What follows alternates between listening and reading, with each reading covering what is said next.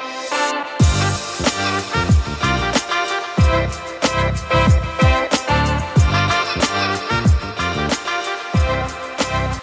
everyone, welcome back to the Intelligent Conversations podcast. Today I have the honor to speak with Bill Cushing. Bill is a retired college English instructor. Bill has been everything from a shipyard electrician, bartender, cabbie, and sales rep. Bill also enlisted in the Navy during the Vietnam War. So Bill, thank you for coming on today. I'm excited. I mean, the jobs that I just listed off there, that's awesome. Like, quite a variety there too. So I think I want to open with this though. What kind of was the journey to you becoming an English instructor? What kind of happened? How did you get there? That's funny. By the way, I do want to make one clarification. I never like to claim to be a Vietnam vet. I was a Cold War vet. When I was in the Navy, because remember, during Vietnam, you also had the Cold War going on. I never went to Westpac, never approached Asia. I was all off the East Coast, chasing Russian submarines and stuff like that. I mean, not that it wasn't tense, but it wasn't Vietnam. I always thought I got off pretty easy, actually. But yeah, it's funny because I came from a fairly upper middle class background, and of course, the expectation was you graduate high school, you go to college, and you become whatever you want to become. Initially, my dream job was I wanted to be. I was from New York, lived in the city, in the city suburbs, but wanted to be a sports writer for the New York Times. That was what my goal was, and I started at the University of Missouri, and I had a very good time that first semester, so much so that I flunked out. So I was facing a couple of things. My draft number was low. They were taking people left and right. And I said, look, I better do something. Well, I come from a Navy family anyway. In fact, I'm actually named after William Barker Cushing, who was a pretty big name in the Civil War in the Navy. And his brother was Alonzo, who, I don't know if you're familiar with that name, but he just got the Medal of Honor it was under Obama. They finally awarded him the Medal of Honor because he died during the Battle of Gettysburg. You have these two brothers that were these massive Civil War heroes, basically. But I was named after William, and my dad was in the Navy, and I said, well, Navy seems the best way to go. So, and it's funny because I went in there thinking, well, they have a journalism course, so I shouldn't say continue my journalism training. That assumes I ever really started it to begin with. Given all the classes I cut, I don't think you can say that. I went in thinking, I'll join the journalism corps and I can get my training there. And I get into boot camp and I go through the battery of tests and all that stuff. And I sit down with the guy. And he says, well, what do you want to do? I said, I want to be a journalist. And I guess about 3 minutes later, after he stopped laughing, he said, no, we don't need journalists. Okay, what do you want to do that's useful? I was like, well, what am I qualified for? Well, my dad was an engineer. I'd worked for him, and my mechanical skills were pretty good. So I ended up going into electrician school, and liked the work, and I've always have. And when I got out, I continued it, and then basically started school at. I was 38, I think, before I started going back to school. And I have to say, I have to credit one of my good friends. She kept pushing me. She says, look, you got to go back to school. You got to go back to school. And I kept resisting. No, look, I like my job. I'm happy with the work. I'm getting paid fairly well. Well, granted, it's not steady all the time, which is why I end up bartending and driving cabs and whatever. But when you're working, the work is good. But then a couple of those incidents occurred that convinced me that, you know what, this kind of work, eventually something bad's going to happen. And the longer you're on the job, the worse that something will probably be. So I figured, time to get out while I'm still in one piece. And initially, I went back. I was going to be a history major, probably majoring in Russian studies, Soviet studies. And here again, I'm a Cold War baby. That was just my background. Also, it's a fascinating nation to me.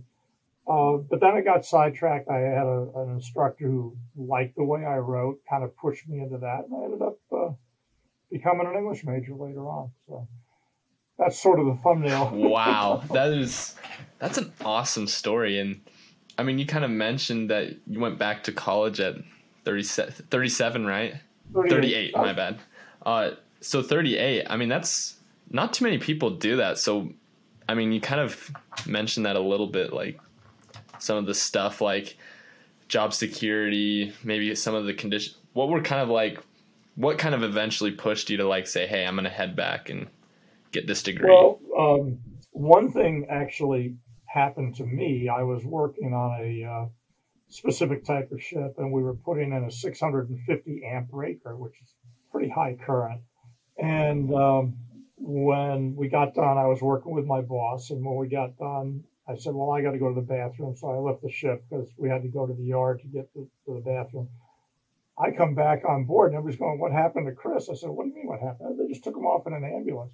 Well, he decided to test the thing on his own without me there. The thing blew up. There was a faulty wiring. It was nothing we did, but this 650 amp breaker blows up on this guy. And he told me when I went to see him in the hospital, he got burned pretty badly. I mean, his face and shoulders. And he told me, he says, "Look, if you had been there, you wouldn't have survived because they give me a better hard hat. I'm protected. Yours would have melted right on your head." And I was like, "Oh, that's real comforting to hear."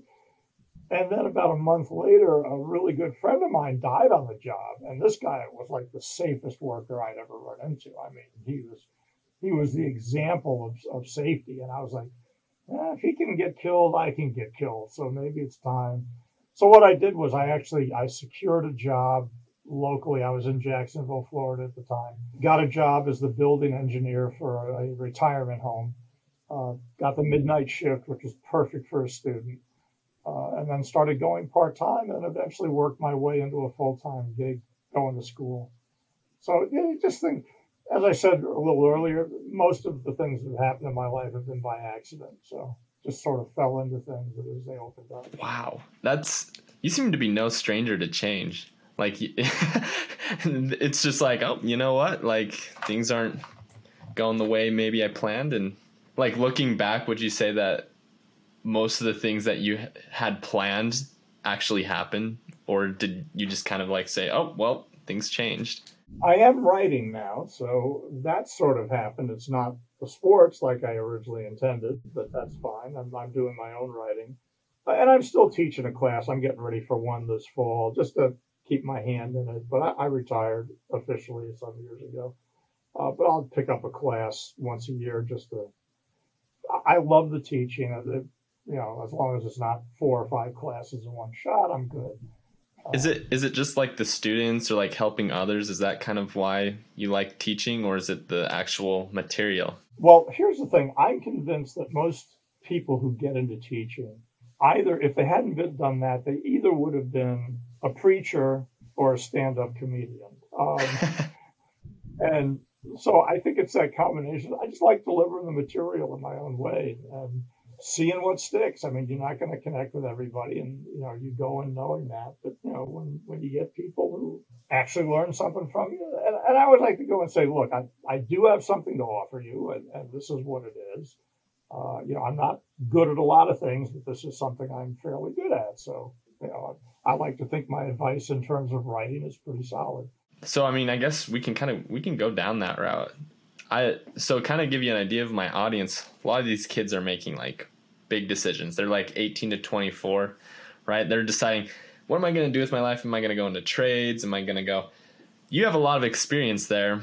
Let's say there's someone out there, they're kind of interested in writing, similar to what you were talking about. What would kind of be your advice to kind of get into that field and be the best writer there is? First of all, you mentioned trade. I think everybody should have a trade or a craft. I think that's really a good idea, whether it's cooking, plumbing, carpentry, something, because it's always good to have something useful to offer. I find it interesting because I did teach high school for a number of years while I was working on my master's. And I remember I always loved this story. Girls in my senior class came up to me, we were talking one day, and she said something about, well, Yeah, I feel so stupid. I said, why? She says, well, I haven't decided on a major. I said, she says, I haven't picked a major yet.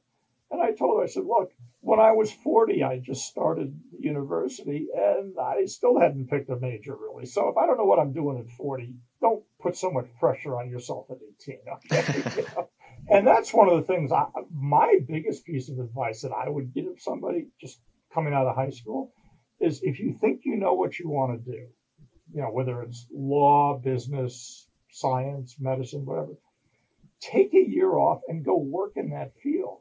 Now you'll probably only be sweeping up or running for coffee or, you know, stapling things or whatever, but you'll get an inside look at that industry and you can decide, do I really want to live with this for, you know, 30, 40 years of my life? I think that would have been, now with me with the journalism, I knew I wanted to do it. I had done some part-time and of course high school newspapers. And even when I was in school, I went back to, you know, college and was on the newspaper, even though at that point I wasn't a journalism major, but it was something I knew and enjoyed.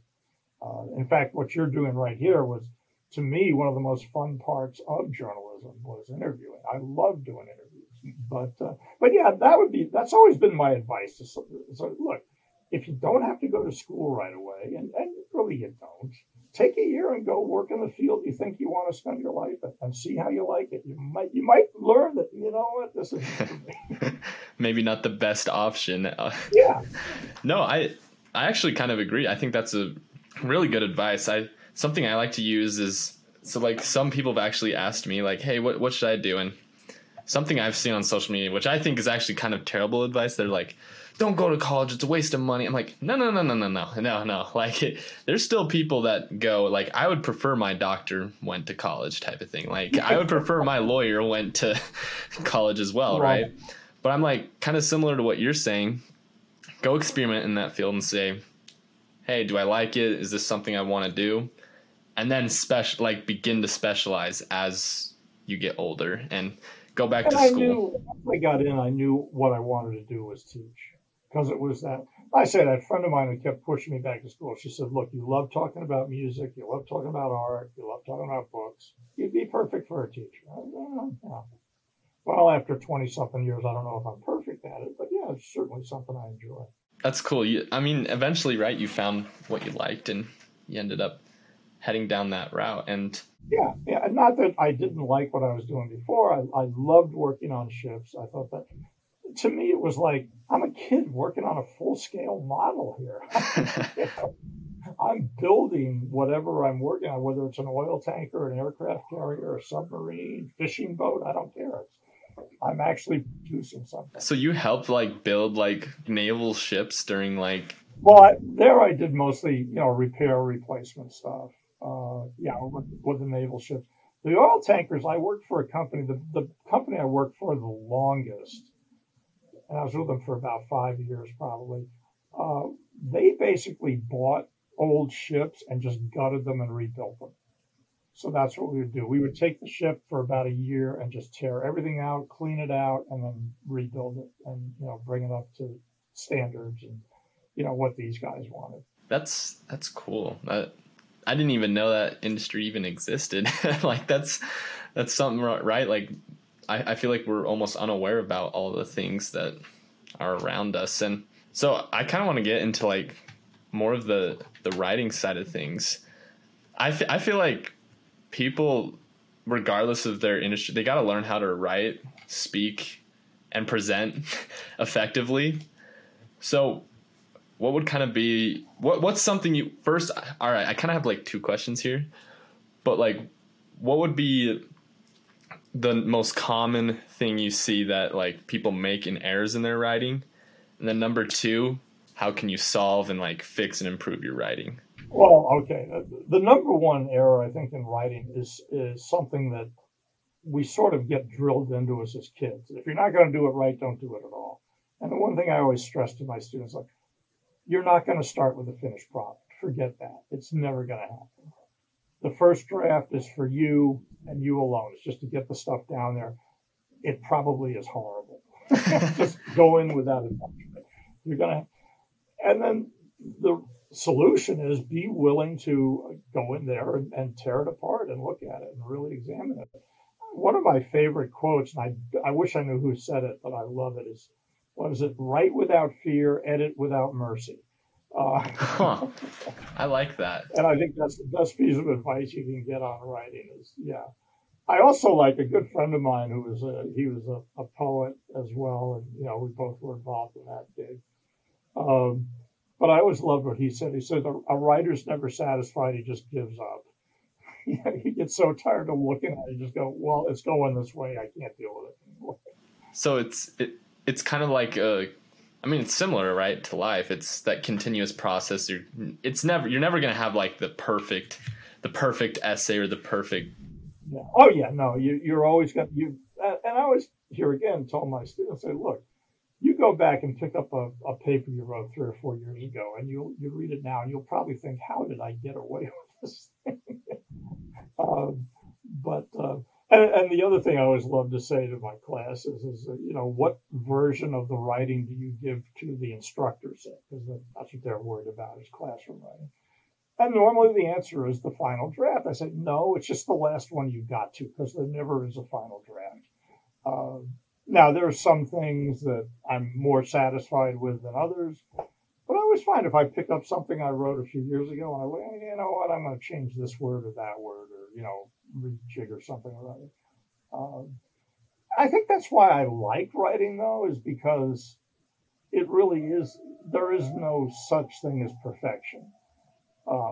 Especially in that field. I think there's some who get close to it, but you're not going to see many Mozarts in that. No, I think that's kind of a cool, so I'm kind of like, I like applying things to like real life. So like you can take anything and then put it in, but writing, right? It's a journey, right? You're never going to be perfect in your life. You're going to mess up in your own life. You're going to mess up in some of the things you do, right? I mean, yeah, you laugh as I do that. I'm like, yeah, you're going to. So I kind of want to get your perspective on this. So especially kids my age, especially with the day and age of social media, and they see that perfection, right? What's kind of your take on that? Like, how would you help them realize, like, hey, you're still learning. It's okay, right? Take that year, right? You don't need to be this ultra successful person by the time you're 20 or whatever. Take your time and success will slowly come to you. I think in writing, that's one of the things that I've always pointed out is, now, granted, I started much later than most others, but even if you look at the best writers, they didn't really hit their stride till their 40s or 50s. I mean, whether it's Stephen King, Anthony Burgess is the one, my favorite. John Gardner was interesting. I've always loved his stuff. The American. There's a British John Gardner who wrote mysteries. I don't know him. But there's an American novelist named John Gardner who I thought was probably one of the best American writers around. He died at 48. And all I kept thinking was, man, if he'd made it into his 50s, given the quality of the material he came out with up to that point, he would have been like Jimi Hendrix to me. Just think what he could have done if he'd lived for a little longer. But yeah, I think, you do the best you can, but the thing is, you got to be willing to go in there and find the flaws and, and admit to them. That's probably the toughest part of it is, admitting that, what I'm doing here just ain't working. Yeah, I think you're right. Especially kind of like taking that accountability, right, and saying, hey. Now, social media, it's interesting you mentioned that because I don't think social media has really helped writing a whole lot because it is so spontaneous. It does tend to be off the cuff, where you're reacting immediately to whatever's going on. So, yeah, it's funny. I had a woman one time mention to me that she found out I taught writing, and she says, "Oh, you must love Twitter." I said, "No, I didn't have an account." She's like, "What's a new art form?" Oh, I'd argue with that. It's a good way to argue, but it's very spontaneous. It's really not. It's generally you're either preaching to the choir or you're just going against somebody, is what I find. Yeah, I think you're right too. Twitter's an interesting, because like each platform has like their own thing that they kind of focus on. Whereas Twitter is kind of, the typing and bam, it's just words on a screen. And I'm like, I could see why that lady came to you and said, hey, this is modern day writing type of thing. Yeah, But and it makes I'm sense. sure there are But plenty of people who defend that position, right? Like, to me, writing. Well, and this is one of the things I insist on is writing is craft before it's art. And now, granted, yeah, I look at it as an art form, but that's my gig. But I think most people look at it as craft. And what is it you always hear when you're working with wood? Measure twice, cut once. Um, things like that. So it's this idea of craft to me means mechanical skill. Now, mechanical skill doesn't happen overnight. I mean, I think, well, here again, we were talking a little earlier about basketball. If you got a turnaround jump shot, you didn't start with that. You had to practice like crazy. So when you see somebody who does that well, are they doing it in the instant? Well, yeah, at that moment they are, but they got 15 years of practice behind that. no, I think that's great advice too. Like, especially on the Twitter side of things, most people, right, they just tweet out whatever's on their mind in that instant, right? And oftentimes, right, maybe they go look back at that 20. I'm actually so interested to see, like, 20 years from now, like, we look back on some of our old accounts, because I'm sure things will change, new platforms will come out and stuff. But I'm interested to see, like, people go back and start reading some of those things they post and be like, wait, Why did I do that? exactly, right? It's, why did I do that? And I think you're right. It's that, and like the craft, the practice, that the stuff you put behind that really It's show. funny because that's, I think, one of the advantages of being part of my particular generation is there's not much of a written record of the stupid things I've done. Short of being arrested for something, yeah, you pretty much, whatever you did, you got away with. Um, Now you don't have that luxury. No, that's actually something my aunt actually told me. She was like, yeah, I'd hate to grow up in your guys' generation because everything's documented, like everything. She's like, you go out in public and do even just the smallest thing that's stupid, someone's recording or someone's got a camera hidden. Like, yeah, you don't have, like you said, it's kind of a luxury, and it almost kind of forces us to be perfect and kind of trying that stuff that we. I think also, I would say also it forces you to not dare. And I think that's a problem I would see. It's like, if it weren't for my screw ups, I wouldn't have what I have, in terms of my knowledge, whatever you want to call it, my experience. In fact, I would. I agree. That's something I I don't know if you've think. ever heard the definition of experience is it's when what is it? Experience is what you got when you didn't get what you wanted. Uh, and yeah, and I think, having had the luxury of falling on my face a few times, without the embarrassment of it constantly being there. I mean, maybe in the moment, yeah, people saw it, but they probably forgot it a month later. That's actually something I've never really thought of. I think, especially even stuff people post on, that's gone within. Most people have moved on to the next embarrassment, and we kind of dwell on those. Oh, yeah. Well, look at how many people have gotten in trouble for things they posted 10, 15, well, was it Kevin Hart with the Oscars thing? Oh, yeah. Wasn't that him? Yeah. Something like that. Yeah. That's something I've actually found too. So, like, I actually do this, and then I have my own business as well.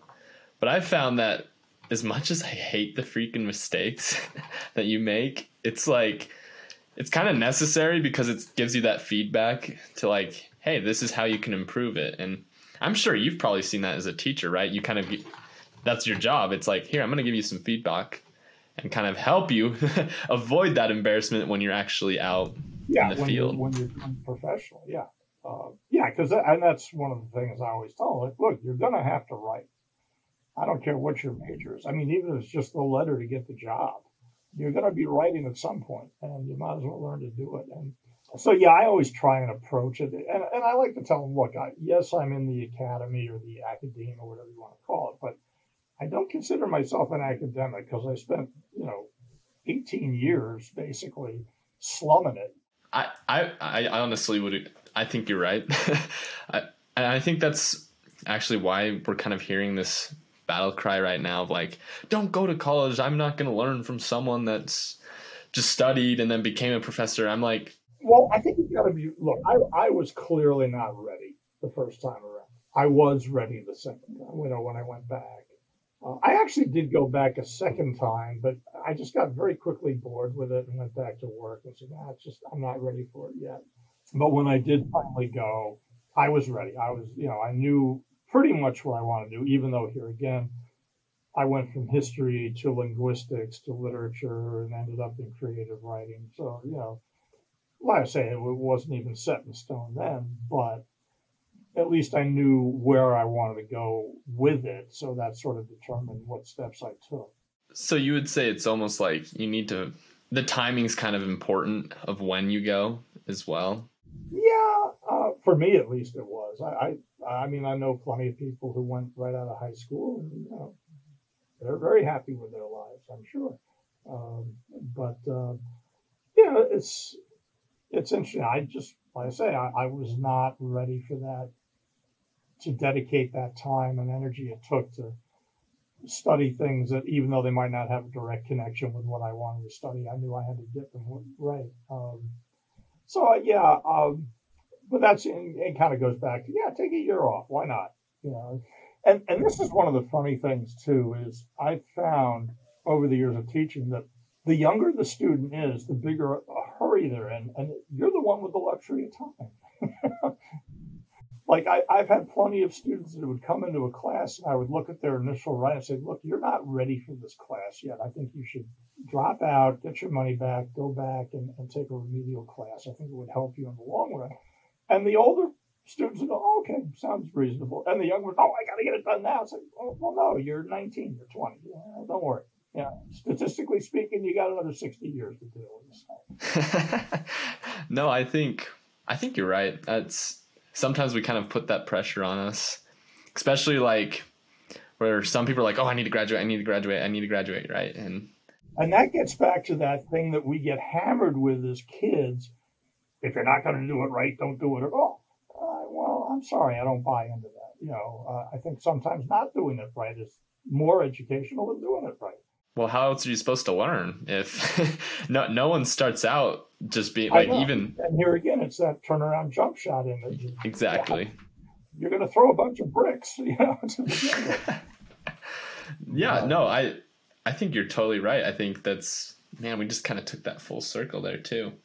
But here's something, I know this is totally off topic, but this has just kind of been on my mind. You've mentioned you were in creative writing. What is that? Like, if you had to define that, what would be like your definition of creative writing? Well, to me, creative writing, any art form simply takes what already exists and tries to fabricate it into something new or at least unusual. Maybe not brand new, because there's nothing.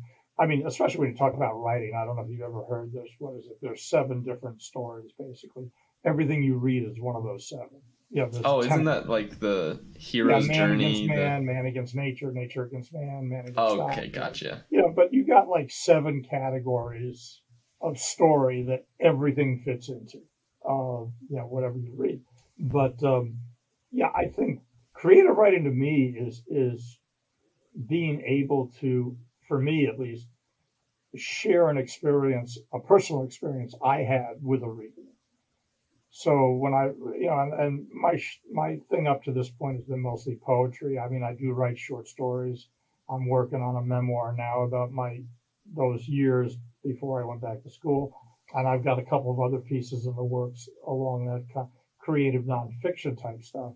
But the poetry to me is probably the one that I have the most fun with, because it's like I want to let the reader say, okay, either yes, I've had that kind of experience, or no, I never have, and I didn't, know what it was like. So I learned a little something about what it's like to go through this, whatever it is, a moment, an image, an emotion, whatever it happens to be.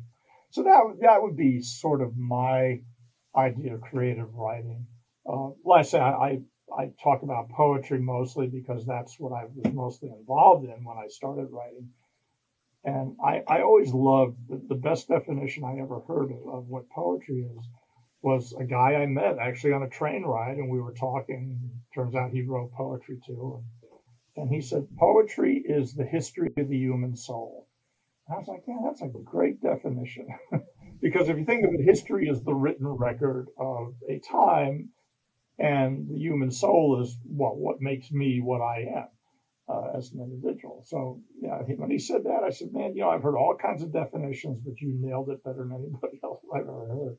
I think, wow, that is a good definition. I remember so I'll admit I wasn't that good of a, especially when the poetry unit rolled around in high school.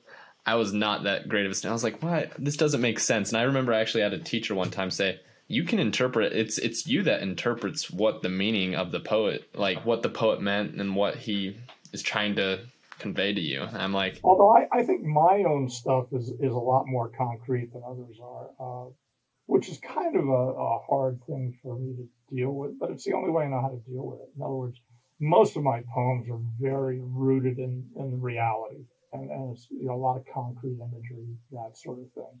I don't tend to get real ambiguous a lot. And that I think is a lot of what happens is, students come into it and they hit something and it's like, wait a minute. I always use the example of Prufrock, the love song of J. Alfred Prufrock. And I always tell my students if I use it, I say, look, don't worry if you don't get it, because those grad students still haven't figured this thing out. So, don't put more pressure on yourself than you need to. But it is a good piece of writing to understand the time that it came out of. So I want to kind of ask, I mean, this is kind of a question that's been building up, I think. And I think, we've kind of been talking about some of these kids, right? They're trying to rush in. They're trying to, right? You've just talked about how maybe they come in with this thought like, hey, this is how I'm going to do this way type of thing. And I'm going to use this as the intelligent question of the day, but how can you take the time to slow down and, learn and go at your pace and find that ideal rate at which you can learn, grow as a person? That's a good one. I think it's more the scheduling than it is the actual time. I think, in other words, and just here again, since I'm in classroom stuff and, the research paper, for example, is the big thing everybody gets hung up on. I always show them a system. I say, look, my system is going to take you just as long as it would if you waited till the last minute. In other words, the amount of time you're going to spend is the same time, but it's spread out, so it's a lot less stressful. Most people wait until the last minute, and then half the time you waste sweating the load. Whereas, all right, I'll start here, I'll just do this now, spend a half hour or so doing this, and then I'll leave it alone for a week, and then it just requires some pre-planning. Understand, all right, I've got this deadline. Let me start right now and get as far as I can, or as far as I allow myself, and then I'll let it sit and simmer, and then I'll come back to it later and do that. You don't always have that luxury. I realize that. I mean, if you're writing, like if you're in business and you have to respond right away, okay, that's a situation where, all right, I've got to turn it around quickly. But even there, I always say, look, even if I get home like in the afternoon, and I always we have a son who's very severely disabled, so I use him as sort of examples. Okay, I get this letter from some state agency, or somebody's trying to deny us services or whatever. I know I have to respond right away, even though I've only got maybe a 12 or 18-hour window. That piece of writing, whatever that response is going to go through at least 4 changes.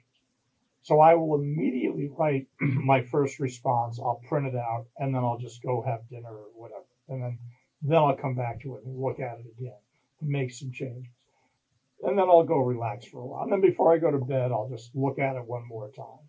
And then maybe I'll set my alarm 15, 20 minutes earlier than I might and get up and look at it one more time.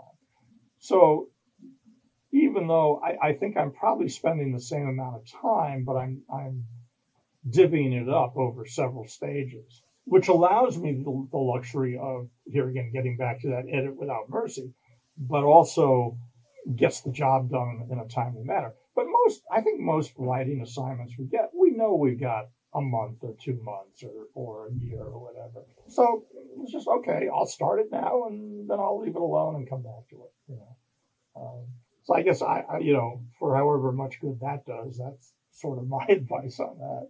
No, that's great advice. That everyone that's listening right now, that is the intelligent answer of the day. That's a great answer, I think. Especially, I mean, you've mentioned how you can apply it to life in general, and whether it's business or, you're dealing with services that are being denied or whatever, right? It's a good skill to have. And well, yeah, and you think about it, when you get a denial of something, your first reaction is, how dare you? Exactly. Which is everybody's reaction. So I'll get that down and then I'll go back, okay, I can't say this, I can't say that. I'm just going to, screw the pooch on that. How can I put it in terms of, and I think the other thing, and this just came to mind, and something else I kind of preach when I'm talking about writing, is you're really writing for your own benefit. But the only way I get my benefit is if I give the reader a benefit. So I've always got to keep that in the mind, is how do I get what I want by giving the reader what he or she wants? That's, I think, really, that last part especially too, is sometimes you got to focus on other people in order to get what you want. And yes. But in the end, I'm doing it for me. Exactly, right. Everyone. Yeah. So, man, I hate to wrap this up. I've learned a lot from you, and I'm sure the audience has learned a lot from you as well. But if they want to learn from you, or if they want to find some of your poetry, you mentioned a memoir that's coming out. What's the best way that they can find that? Reach out to you? Probably a month or so away from finishing it up. I've been working on it for about a year or so.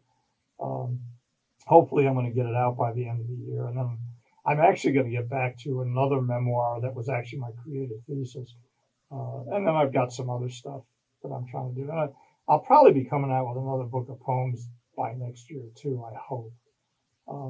But really, that email address of mine is the best way for people to touch base if they'd like. But yeah, generally, if you just put my name in and the poetry thing, a lot of times, although there is another Bill Cushing I know who writes, but he tends to do TV stuff, TV reviews. Of course, we have a James Cushing out here who's a poet too. I don't know if we're related or not. The name is not that uncommon, really. But yeah, my email address is probably the easiest way if people want to get information from me or like to get links to. I do have 3 books out now. They're all poetry, so obviously they're not bestsellers. You don't get into that market expecting to make a ton of money. What are the names of those 3 books you mentioned? One is A Former Life. The other one is Music Speaks. And then my most recent one, which came out last summer, is, and it goes back to my journalism roots, it's called This Just In, which of course is the tagline you always hear. And that one was fun because I created it as kind of a poetic newspaper. In fact, the subtitle was A Poetic Journal of News Stories, Fake and Otherwise. And this is the cover of it. Oh, that's cool. Yeah. And you can find this in Amazon? Yeah. Okay. Amazon or, sweet. Like I say, if anybody wants a signed copy, hey, I'll work out a deal. That's awesome. Yeah. So thank you for taking the time to come on today, Bill. I've learned a lot, and thank you. So everyone, that is Bill Cushing. As you can tell, he's a very intelligent person, has great things to say. He dropped some information there if you guys want to go check out some of his stuff. I challenge you guys, if you were interested in anything he said today, to go ahead and do that. Stay tuned till next week. We have a great guest lined up for you guys. See you guys next week, and let's get after it. Hey everyone, if you liked this episode and would like to hear more, be sure to hit that subscribe or follow button. We release a new episode every Wednesday for you guys to listen to. Thank you guys so much for the support that you give. We could not have done this without you guys. If you would like to be a potential guest on the show, check out intelligentconvos.com and fill out the form there. Thank you guys again, and let's get after it.